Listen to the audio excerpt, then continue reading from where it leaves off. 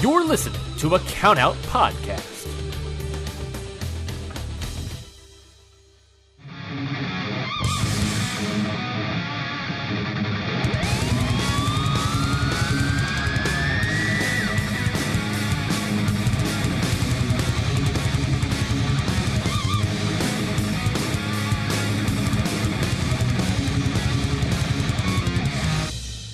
All right, everybody, welcome back to another episode of Your Dose of Death podcast with yours truly, Lauren Rosenberg.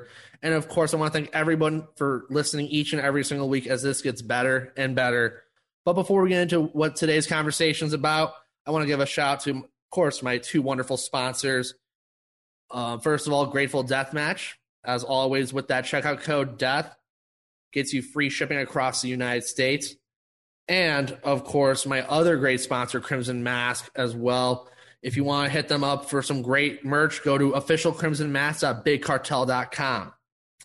Now, for today's guest of the evening, I'm really excited to have this guy on, a guy I've seen grow in almost a year, and someone who has been making the rounds in not just the deathmatch world, but the independent wrestling world. A guy who has a very, very busy Mania weekend, which we will get into shortly. Of course, I'm talking about the goddamn motherfucking Death Samurai, Akira. He's my recently. Yes, of course, I have Akira on today. Akira, how you doing today? I'm alive and kicking. Best I can be.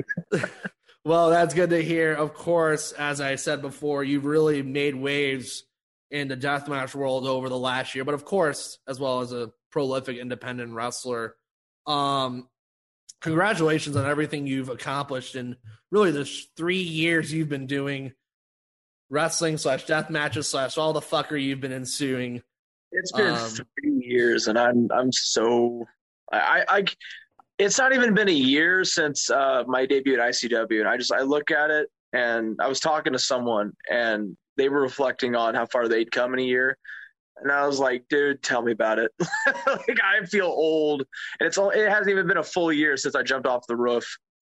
I've only been doing this for 3 years, and I feel like I've got so much more to do, but I also take a moment and look back at all I've done in 3 years, and I'm just like, it's crazy. Like the jump from before quarantine to now of where I was is phenomenal, and like just from a bystander's point of view, I would say.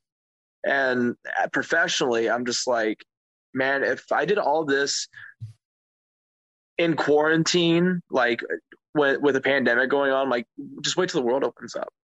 Wait till everybody starts running again. I'm ready to go. I'm ready to do this full time. I'm ready to go out there and kick ass and take names. Well, of course, as you mentioned just a bit, the infamous roof jump from ICW No Holds Barred 2 with, of course, someone who is one of your mentors in Reed Bentley. That match really was the start of your meteoric rise in independent wrestling. And I want you to kind of take us through those moments when you were just like, oh, I'm getting ready to do this big show with my mentors, or my mentor, I should say. And what was your thought process going into that? Well, I'll say now, because I saw Reed made a tweet about the roof jump. He's like, I created a monster on this stage. It killed me. I put a picture of my dog smiling, but I mean, I hadn't wrestled for months, man. Like nobody had. There was no ring to train in because you couldn't. I just been working out and training. That was basically all I could do. And when I got announced, I was excited, but I was so fucking nervous because it's like, you got to go out with whatever ring rust that I had, and I got to go out there and deliver on this big stage. Because I saw the first show, I watched the first show live, the No Holds Barred 1, and I saw what it was going to become, and I was like, I want to be on that show, just because it's different. It's very, I don't want to say outlaw, but even though it is, it's rough and tough. Like, you got to be a fucking bad motherfucker to get in those chains, right? Yeah. But I knew it was Reed, and Reed and I had wrestled before, and we had a really great match at On Point Survival of the Sickest, Volume 4, I think. And I was like, okay, it's someone that I know, and I'm confident we can go out there and deliver. Uh, we get there, and I'm sitting there thinking, I'm just coming up with ideas, whatever, just in my head. And I get there, and I'm told, hey, maybe you go off the rope. And I'm like, I mean, sure. And a certain someone who I'm pretty sure people can guess was like, hey, how about you do a 450 off the roof? And I'm like, do a what? Like, that's why I got a feeling like I was like, this guy doesn't know the kind of fucking wrestler I am, because I can't do a 450. If I do a 450, it's a suicide dive and I'm killing myself. That's how I'm retiring. I'm just here we go. Land on my neck, kill me. I was like, if I do that, I'm going to jump on my back with something on my back, and that's it. But I get up there on the roof and I test it out, and the owner was like, no, you can't do that. No, you run to the parking lot space. And I was like, okay, no roof jump, whatever. Sitting in the back, getting ready, because there were some people that had kind of tried to hype up the match. Like Alex Colon did. He tweeted that it was going to be the sleeper match of the show. Little did anybody know. And I'm sitting there, I'm trying to get in the right headspace. I'm trying to like quell the nerves. And before, like maybe 20 minutes before I go out, someone comes up who was the same person that talked about me jumping off the roof. Was like, look at me, he's like, it's do or die, kid. It's do or die. And walked off. And I was like, great, thanks, man, thanks. Fucking asshole. And it's funny because then like 10 minutes later, someone comes up, and I'm terrible at impersonations, but you can guess who it is. It's your fucking time, man. It's your fucking time, Akira. You're gonna go out there, you're gonna fucking do that. You're on the next fucking level, man. You got this. And I was like, yeah, I got this. I looked at the ring crew guys and I looked at Reed, and I was like, hey, roof jump. Doing it. They're like, doing it? I'm like, we're doing it. And like 10 minutes before, like I said, I'll signal when it's ready, when it's time to do it. And that is how it happened. I went out there and started doing the match. I watched that match back, and you could see how nervous and how like, because that was a new look for me too. The white jacket and all that shit. I had never worn that ever. And I was like, I didn't feel comfortable in my own skin yet. Right. Because it felt like, especially like if people watched before, the pandemic, like I had all my hair shaved off because barbed wire ripped it out. I had this really nice long red hair. I've seen it. Yeah, it was really nice. It was really beautiful. Got it ripped out, and then so I basically shaved bald. I was basically shaved bald with like just red on top of my head. So it was a completely different look. And there were some people that had watched like the Smart Mark videos and been like, oh, Akira, like some of the Japanese people were like, oh, Akira looks different than Southern Sickness Cup.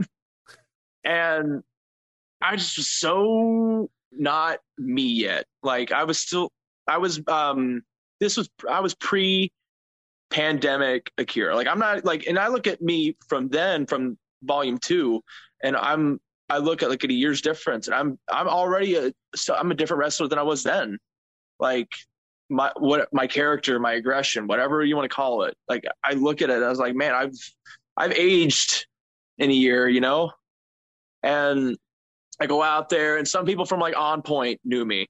So they're like, yeah, Akira, go out there. You prove it to them, And I was like, yeah, okay. Went out there, had a really hard hitting match. I was quad kicking Gustafson to Reed's head, shit like that. We're fucking beating the shit out of each other. And then we go out, look at the guys, they set it up, and I go up there without a second thought, just jump. I said, fuck it, and go. That's a lot of my career has been fuck it, do it. And it's tended to work out in spades just because I'm a stubborn little bastard. Yeah, I did that jump, and then just the rest was kind of history. Fun fact. So I was handcuffed after I did the jump. Yeah. That rest of the match, I was supposed to do handcuffed. Mm-hmm. So everything that you saw was supposed to that's how it was supposed to be. But, I was supposed to be handcuffed, hands behind my back. Really fucking stupid. So part of me is like, I'm kind of fucking glad that thing broke. Oh my goodness. Man. Like if I had taken that Regalplex without my hands, good God. I think the Regalplex from that match still terrifies me more than the roof jump because you went head first into the tube carpet strip pyramid, yeah. Oh my goodness. And Reed went like 100% into that Regalplex too, so I was like terrified. Threw my ass. A little teacher to student love right there, as we like to put it. That entire year last year was teacher to student love of, hey, I'm going to beat the shit out of you. Okay, love you, bye. So I want to go into really the origin of the Rejects. I know people talk about here and there, but I want your perception of how you met John Wayne Murdoch and how you met Reed Bentley and how you met Satu Jin and those guys. So there was a show in 2019. It's one that I talk about often. It's the one where I saw my first death matches live. They said it couldn't be done. Mm-hmm. And, that's where I met Alex. That's where I got inspired just through watching. Because, my first 2 death matches I ever saw, I missed, the majority of them. I saw Nick and Schlack, and I saw Alex and Kasai. So I got American Deathmatch in Nick and Schlack, right? That's prime American brutality. Then I got the Japanese style of deathmatch. So before then, a lot of my wrestling careers just seemed to be like fate kind of coming back at me, because that's the show where I met Tony Deppen. Okay. Yeah, and I met a bunch of those guys that I'm in locker rooms with now. And before we went back in to watch, the semi-main and the main, I was with Aiden Blackheart and Shane Mercer. And so Aiden Blackheart and Aiden went out to go smoke, and I went out with him. And he got a call from John and Reed. And they're like, hey, Aiden, do you want to go to Mexico? You're going to get booked on NGX. And he was like, yeah, man, that's cool. Can Akira come? And they're like, yeah, sure, fuck it, why not? And that's how I met them. Our trip to Mexico, where I had my first death match. So it's just, poetry. Met them, rode in the car all the way there. Had my first death match. I got some lessons from Aiden and John about, post death match getting taken care of. And it's just that from then on, they were like, this kid, I think they thought maybe this kid, kind of wants it. Because then I had a month later, the Asylum Deathmatch tournament where I nearly got killed by Peter. Oh yeah, Peter Be Beautiful. Yeah, and I went that entire match with my wrist slit essentially, and I didn't quit. And I think they were just like, "Hey, do you want an opportunity? You want to come to On Point? Do you want to come do these shows?" And I said, "Yeah." I hopped in the car. That's just how it went, And I learned on the road through being with them and watching tape and just doing the normal shit that wrestlers do. And then I think John was the one who was kind of like, hey, I think we want you as our third guy. And I said, okay. And that's just how it happened. I guess there was no official thing until they're like, yeah, you're one of us. Fate does really work in mysterious ways. And I want to point out, of course, they said it couldn't be done. One of the true great deathmatch shows of our time. Fate really does have a weird way of working itself, because I wanted to point out that, of course, one of your big marquee Mania weekend matchups will be on Alex Colon's produced Planet Death against AJ Gray. That's where AJ debuted, I think. I think that is where AJ debuted. Mm-hmm. But Fate does work in mysterious ways, really. So I want you to take me through what your thought process is of that match with AJ. I mean, it's probably the biggest match they could give me outside of like, hey, you're debuting against Alex or you're debuting against Nick. AJ is one of their guys. He's one of the cornerstones. And like he's a former champion. He's versed in and out of deathmatch, obviously. I think most of his big death matches have been on GCW. So Yes. he and that's nothing against him of, not working like on the shitty shows. Like good for him. He started doing death matches on big shows and he gets paid for it. Cool. So I'm going against one of the guys, like fan favorites. People love him. Ex-champion.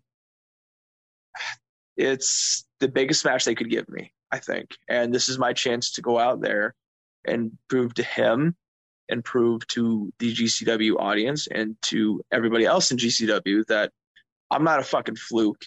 I'm not, just a one-trick pony. I'm not only just good in the chains. I can be someone for them, and I can, for 2 years since they said it couldn't be done, I'd been fighting and killing myself to eventually get on their show and be a guy that gets brought back every show in a death match or in a regular match. This is my chance to go out there and say, hey, you can do that now. Like, I'm worth it. I've been worth it. The me now is the one that's going to make you and everyone money, and it's going to make the fans happy. That's how I feel. It's going to be because I think AJ and I, despite how we, are very different looks, we have very similar, we have very similar backgrounds, very similar loves, like 90s All Japan, Pro Wrestling Noah, that kind of thing. Mm-hmm. So I think that match is literally going to be like a 90s All Japan death match. And people have been freaking out for it. And part of me is thinking, hopefully that people see the reaction that match announcement got. And they go, oh, damn, people really want to see this match. People really want to see Akira. And that's all I can do is I hope I go out there and impress, and I hope I go out there and show, hey, we need to keep using him. I think that's a very good choice of words when talking about a match of that scale where it is your debut. You're facing a cornerstone of a company that is looked at as one of the gold standards, per se, in the world of deathmatch wrestling. Yes. And I want to get into something with you. I'm not too sure if you're aware of this. This was a few weeks ago, but a certain big-name wrestler gave you a shout-out in an interview. Mr. Jon Moxley gave you a shout-out. And, of course, he put you over very highly to someone who probably had no idea who Akira was and probably did a few Google searches or whatnot. We don't know. But, of course, when you hear guys like Jon Moxley bring your name up, what runs through your head? What can you say? Like, I'm not someone where it's gonna be like, well, Jon Moxley knows what the fuck I am, It's because he's one of the best wrestlers in the world. He is an ex AEW champion. He is one of the biggest guys in our sport. It's just I woke up to it because I was on my way to go work Juggalo Championship Wrestling with Toronto, and I wake up and I was like, in my own idiotic way, I was like, huh, that's weird. Like I'm so minimalist in how I respond to things. Like when I got stabbed in the match with Tremont, I didn't freak out. Like I looked at it, and some people were like, "Dude, my mind had been racing." I just looked at it. I went, "Man, all right, got to continue." that's just kind of how I am. Like when I almost got killed by Peter B, my response was I looked at it. I panicked for maybe a split second, put my hand on my wrist, and I was like, well, got to continue the match. And, other people would have been like, fuck that, I'm going to the back. And I'm like, it's cool. Got to finish it, though. That's funny you mentioned that because, of course, my vivid memory of the match with Tremont is you just squeezing your belly like, oh, yeah, I got the stab wound. Yeah. See, that's I'm not right in the head. But I don't know, the stuff with Moxley is just it's humbling because it's like people are watching. People that I didn't think would be fucking watching me are watching me. They know who I am. And it makes me want to keep going out there and working as hard as I fucking can. Because if those guys notice me, who knows the heights that I could reach. But I have to go out there and I have to physically work as hard as I can. I have to pour my heart into this in order to make it happen. Because when we were in the back at the Collective, and I'm getting ready to go out there for my 6-man tag death match, and I'm getting there, I'm stretching. Mox just had his Bloodsport match, right? Yes. And he comes to the back, and I'm sitting there getting stretched. And he comes up to me and starts talking to me. And I was like, who the fuck's what the fuck? And I stand up on my feet, and he knew who I was. It was just so weird, what can you say about that? I don't want it to be like to jerk off my ego. It was weird as fuck because my girlfriend, Charlie, is like a huge Moxley guy, a girl. Okay. And she's giving me the dirtiest looks of like, what the fuck? And I'm like, I don't know. He talked, shook his hand, he pet my dog, and he said, keep killing it. Don't kill yourself. I don't want to see you burn out. Wow, some exclusive banter. I didn't think anything of it. I didn't think anything else of it after that. I was like, that was fucking weird. People were giving me some looks, but I was like, that's weird. Whatever, move on. I have my match to go worry about. And then I wake up in the car with Madman Pondo, and I read that. I'm getting tagged in it and messaged it, and I was like, it's something, I'm doing something right, and I just got to keep working.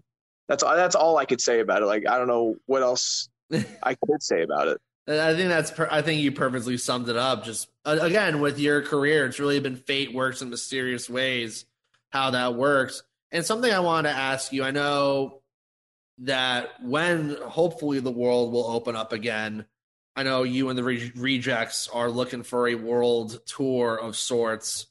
Who are guys in your own respective list you want to have a match with?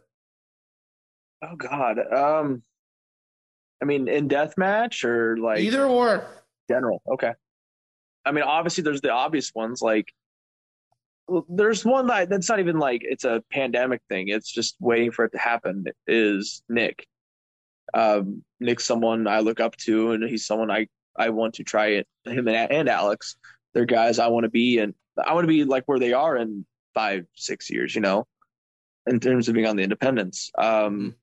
But then there's guys like Zack Sabre Jr., Minoru Suzuki, Kenta would be cool.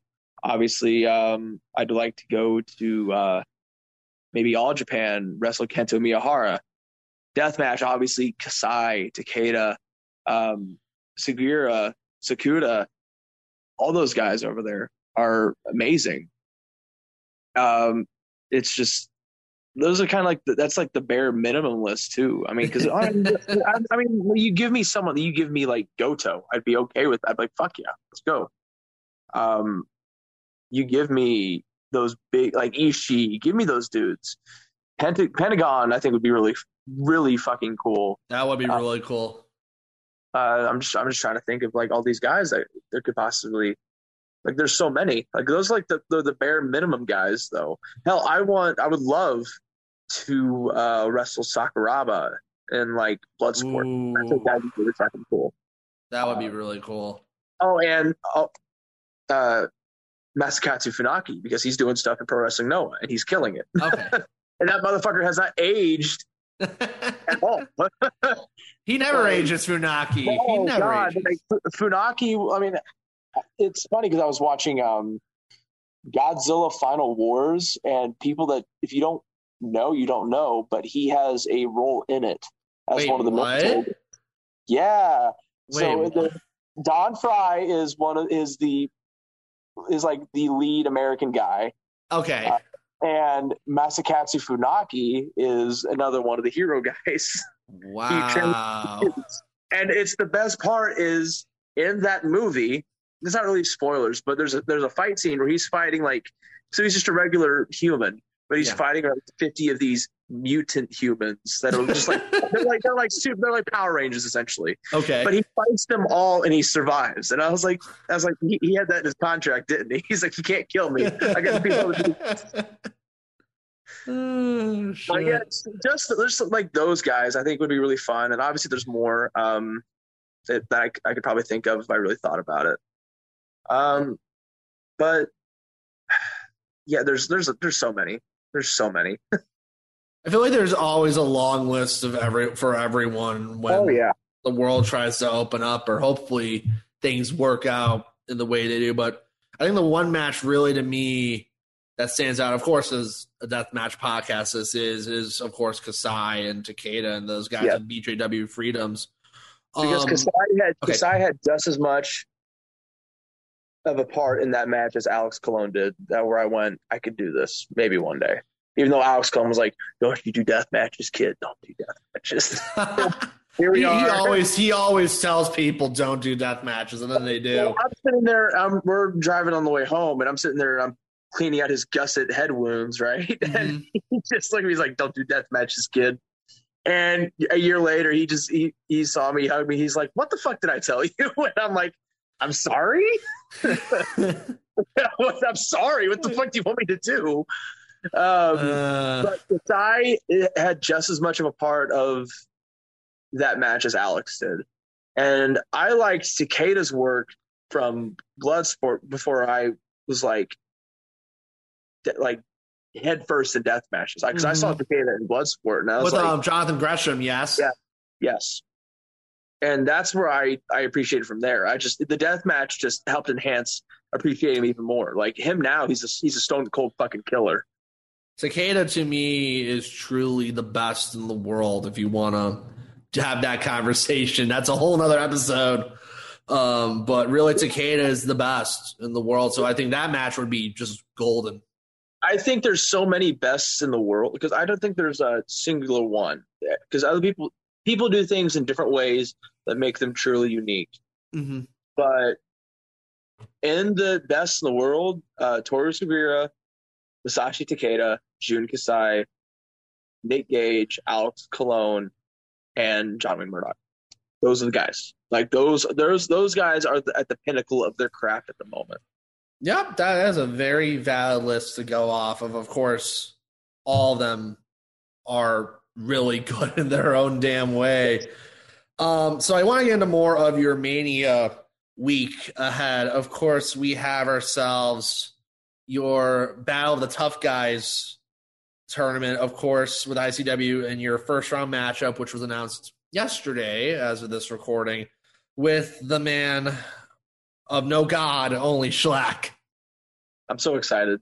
I know so many wrestlers that are like, oh my God, I couldn't get in there with Shlak. I'm like, nah, man, fucking hit me. Let's go, man. I'm ready. I've been waiting 2 years for this to happen. And it's finally happening. It's not going to be like the level that we want because it's in the pit. Yeah. But it's the start. It's a start, right? And I was literally going to drive from Indiana to Colorado for Slave to the Death match because they were having a fight Shlak challenge where it's like you come and you fight Shlak. And I messaged him. I was like, dude, I will drive all the way to Colorado for that. I don't give a shit. And he was like, "No, man, I don't want you to come out of here. I can't afford to pay you that much, blah blah blah blah blah." And I was like, "Okay, that's cool. That sucks, but whatever." And coincidentally, I ended up being there anyways and being in the Slave to the Death match tournament. And I was like, I could have actually fucking done that, right? And I'm like, whatever. But it's going to be a hard hitting fucking train wreck. It's me and Shlak. What do you like? It's going to be violent. It's going to be bloody. It's going to be hard hitting. I'm going to try to throw some technical bullshit in there, maybe try to choke him out. But honestly, my goal is to stomp on him so many times that he comes up respecting me more. That's my goal. I'm going to stomp on his fucking head. I'm going to pride kick the fuck out of his head until he respects me a little bit more. Those are some very strong words from you, Akira. I think that's going to be a very interesting. Just being honest. But he knows, like, he expects that. Like, if I didn't bring that kind of mentality, it'd piss him off. Like, if someone came at me with like any lesser mentality of this guy's gonna hurt me, I better try to hurt him, I'd get pissed off. So it's just mutual respect. The respect better be mutual come the start of the Battle of the Tough Guys. Of course, I think there's the other big match on Battle of the Tough Guys, which got announced today, as of today's recording. Of course, the Battle of the Rejects with Reed Bentley and John Wayne Murdoch in the first round. I'm going to put you on the spot here. You're going to have to tell me who's going to win that match.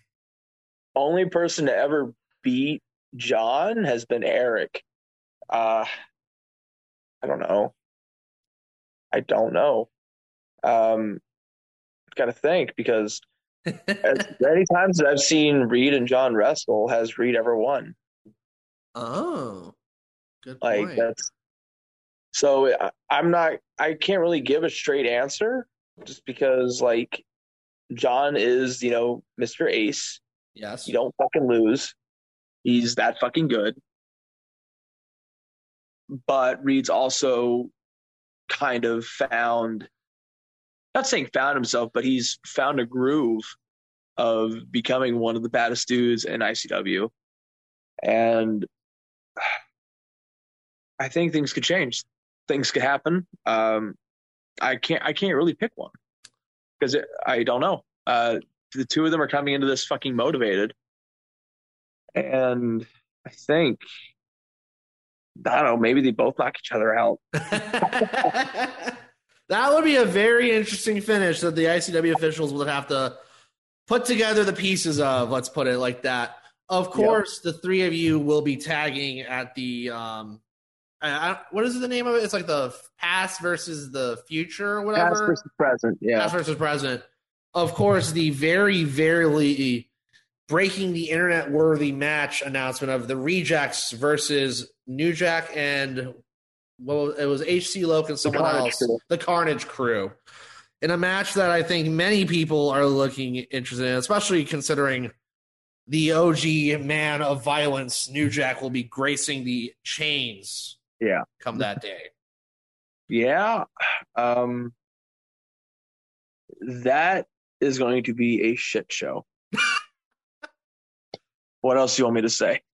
That's people literally like that's what they said. They're like, that's going to be a shit show of epic proportions. And I'm like, you're not wrong. Look at all the wrestlers that are fucking in it. Like, it was made to be a shit show. It's going to be chaotic. It's going to be violent, and we're probably going to be limping the next day. You're going to be feeling that one the next day. And of course, ICW does have the Return to the Pawn Shop as the final show at the Pawn Shop. I know you are not billed for the show as of right now, but is there anyone, if you were to be billed for that show, you'd want to face that weekend? Because Nolan's wrestling somebody. Ison. I'd want to do something different. I would want to wrestle Brett Ison. Yeah, both you and Brett Ison are familiar with the chain, so that would be, I think, a very interesting matchup. Here's another one. Mance. Mance making his return to the chains, that would be another really interesting matchup as well. Of course, Mance Warner is no stranger to the chains, and I think another crack at Mance would be definitely something of your interest. Yes. Those are the only two I can think of. I mean, obviously, like, I want to say like Nick, but I want to save that for something else entirely. Perfectly understandable. Yeah. What I want to ask you, just your thoughts on just WrestleMania weekend. I know, of course, that is a really big weekend for a lot of people, but of course, it's kind of become like the lifeblood of the independent wrestling community, as it's like the second biggest gathering other than, of course, WrestleMania itself. Yep. What is your take on WrestleMania weekend for you coming in where you're having multiple shows in multiple days? I mean, I'm not doing as much as I would hope, but like I really want to go out there and, you know, do all these different kinds of matches and really prove my worth. But, you know, there's years and years and years. Like next year, I think will be that time for me. I think I'm going out there with like 10, 11 matches, and I got to go out there and kill it each time. But it's legit just like a fucking music festival. It's Lollapalooza. It's a fucking Ozfest. It's a celebration of what we do here on the Independence, and it is the time for talent to show on the biggest stage as possible, with as many people watching as possible, their craft. And personally, from me being like last year or the year before, where I wasn't wrestling on any of them, you know, like me having 4 or 5 for my first Mania weekend actually wrestling it's great for me. And I got years and years and years of doing more and more and more. It's what we all look forward to every year. We all look forward to having all these shows back to back. Yeah, it's tiring, but you feel great by the end of it. You feel like you did a fucking marathon and you finished. And you finished because you trained the entire year for it.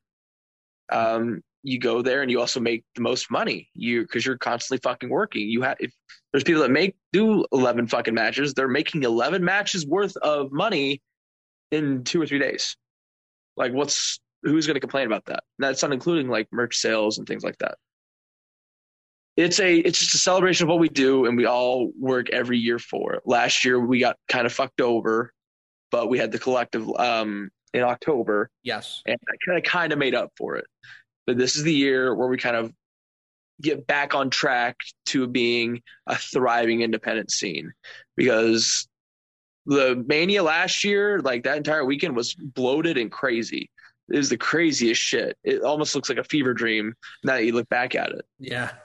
But this is our chance to go out there, kill it on every show. I don't give a fuck about your, show politics.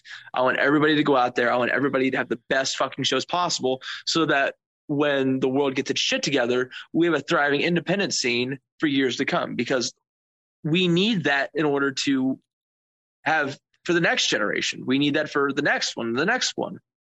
Like, we need this shit so that we all make money. Like, I want people to make money. That's all I give a fuck about. I want to make money. I want to go out there and have great matches and make money and entertain the fuck out of people. And we can't do that until we all just realize, hey, we're all in this together. We all need to go out there and just kill it. I don't care about, whatever issues people have with each other at this point. I'm a guy. I want to wrestle full time. That's it.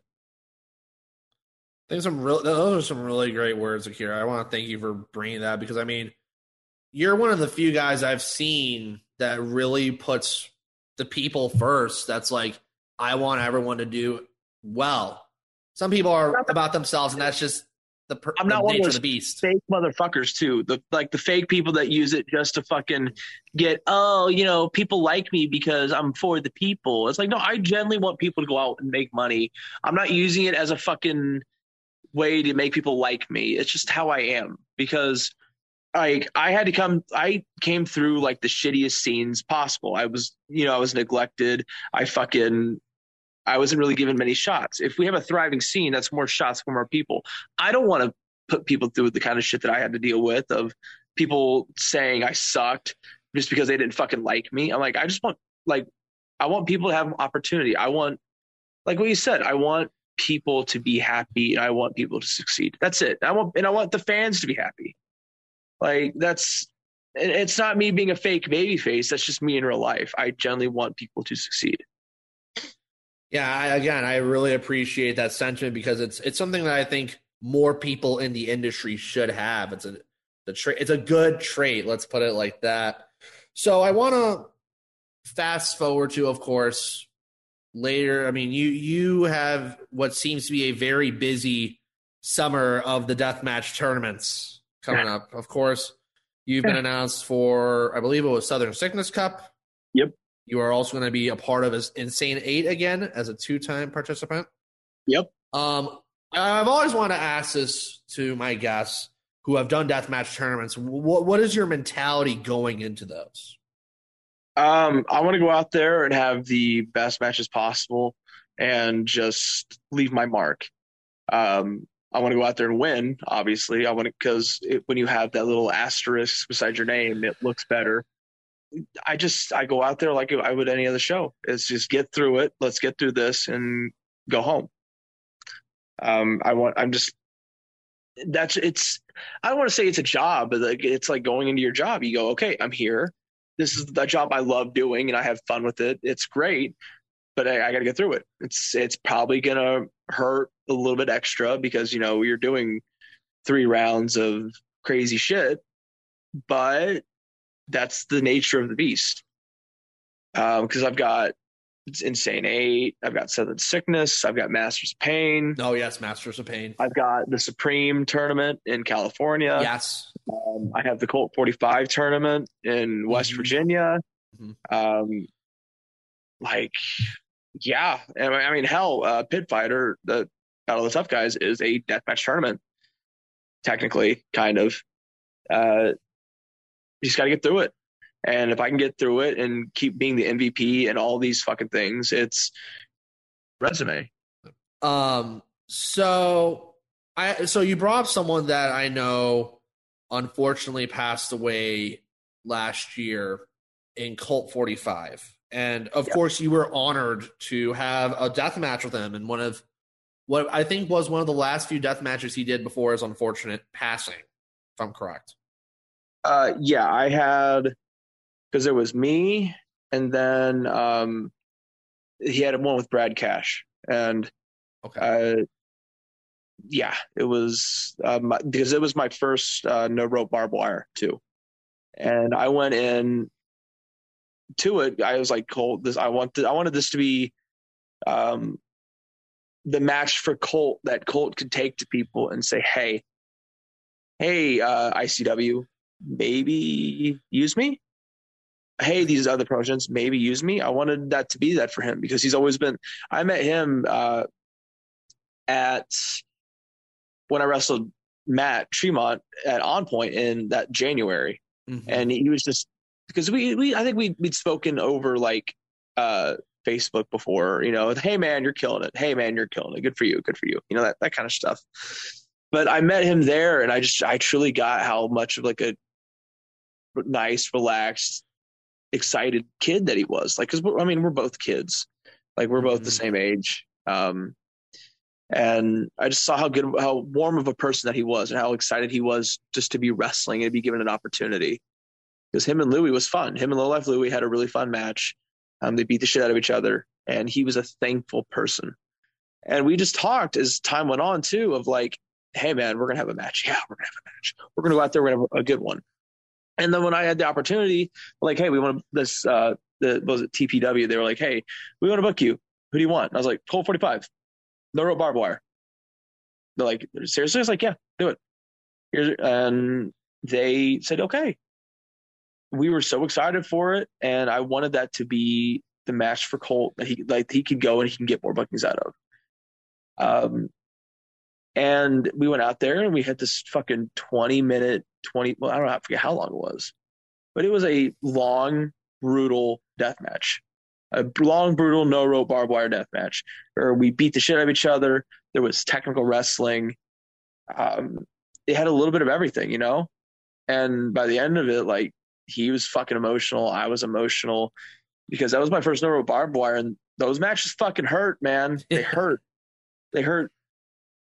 Like, it was the promo that Matt did regarding no rope barbed wires of like they hurt you in ways you think. They test your spirit.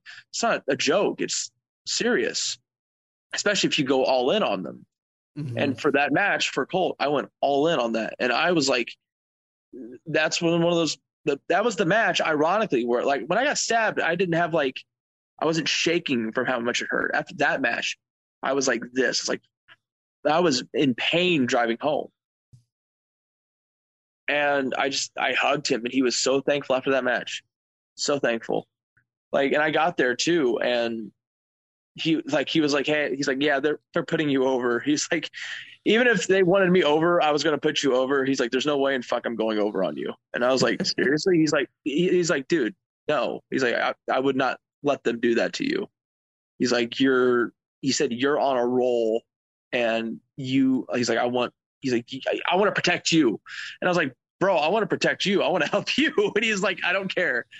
Like, he was a person that was all in on himself, and he was all in on other people. He was a good person at the end of the day. I don't give a fuck if he was the greatest wrestler in the world, if he was a shitty person. But he was a good person, and he just wanted the best for people. And he was thankful to be alive. And I'm thankful that I had that match with him. And I watch it back, and I get fucking emotional. I get so fucking sad.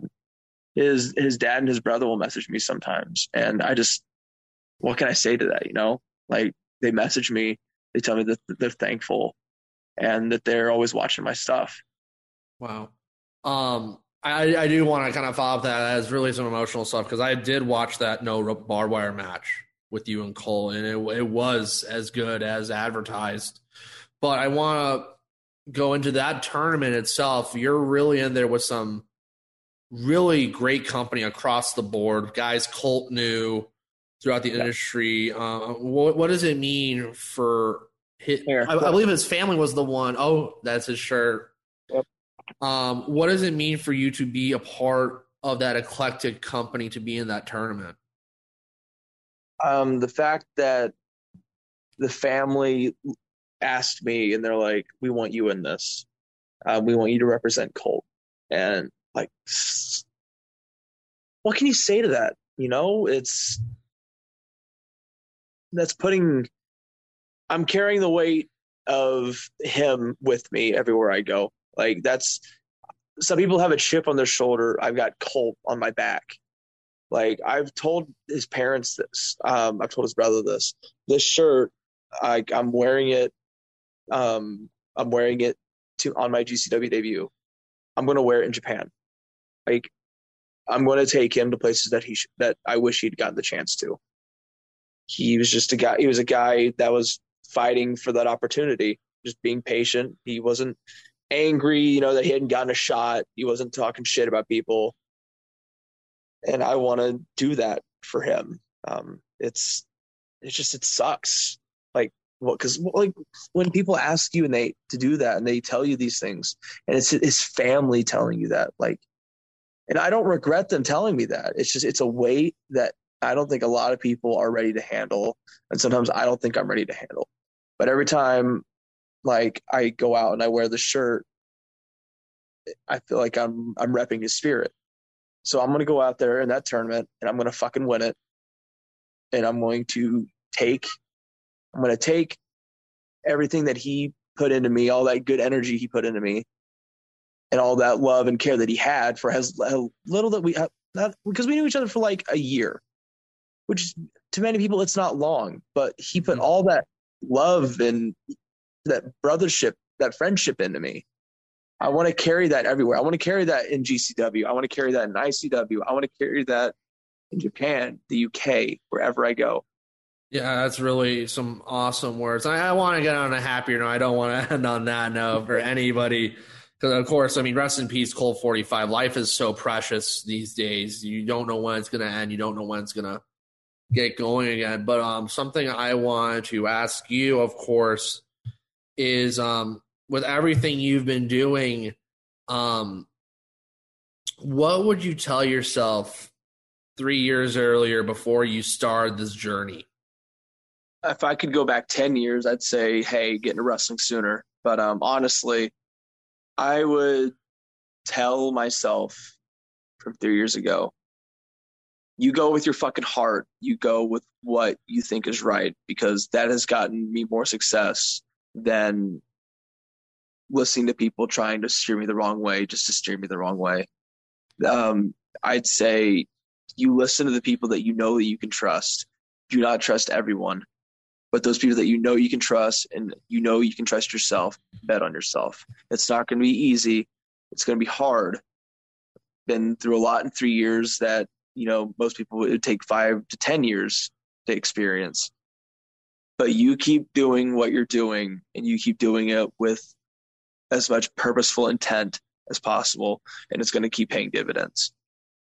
And now, mind you, me from 3 years ago might not believe it, and I'd also say, hey, maybe cut the fucking hair off, stop wearing trunks, don't wear that shitty white jacket, that white dress jacket, and throw away that shitty mask. that's neither here or there. Here or there. That's all part of the growing experience. But that's what I would say. Just follow your fucking heart, because you know you better than anybody else. Don't let anybody try to tell you otherwise. Because those people that are trying to tell you who you are don't even know who the fuck you are. They don't even know who they are. I think that's really a great place to cap this conversation with you, Akira. But of course, before we leave this wonderful conversation we're having, the floor is yours. I want you to promote yourself. I want you to, where people can find you on social media, whatever you want to do. The floor is yours, my friend. Okay, so I'm on Twitter, Instagram, and my merch store is at The Akira Way. My merch store is theakiraway.com. I have a Patreon that you can find on my Twitch, on my Twitter, on my Instagram, and my Twitch is twitch.tv/theexoticweapon. You're going to see me everywhere, hopefully, here after Mania. Hopefully I'm doing this full time and I can just go out there and train and be the best I can for everybody. You can also, if you subscribe to the Patreon, you get premium dog content when he's awake.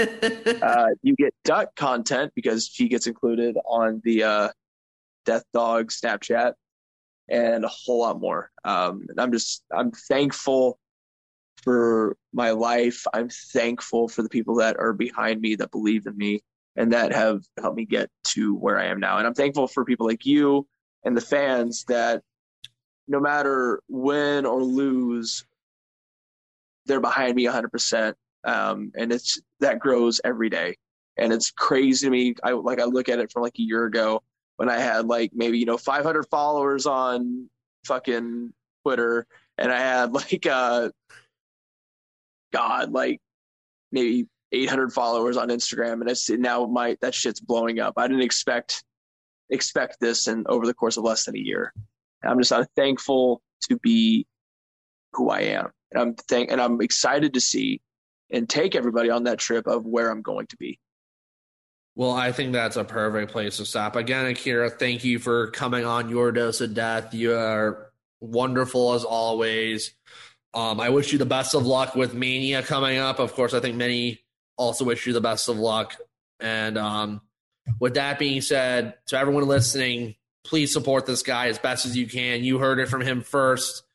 And of course, as we head out, thank you guys for listening to another fantastic episode of Your Dose of Death.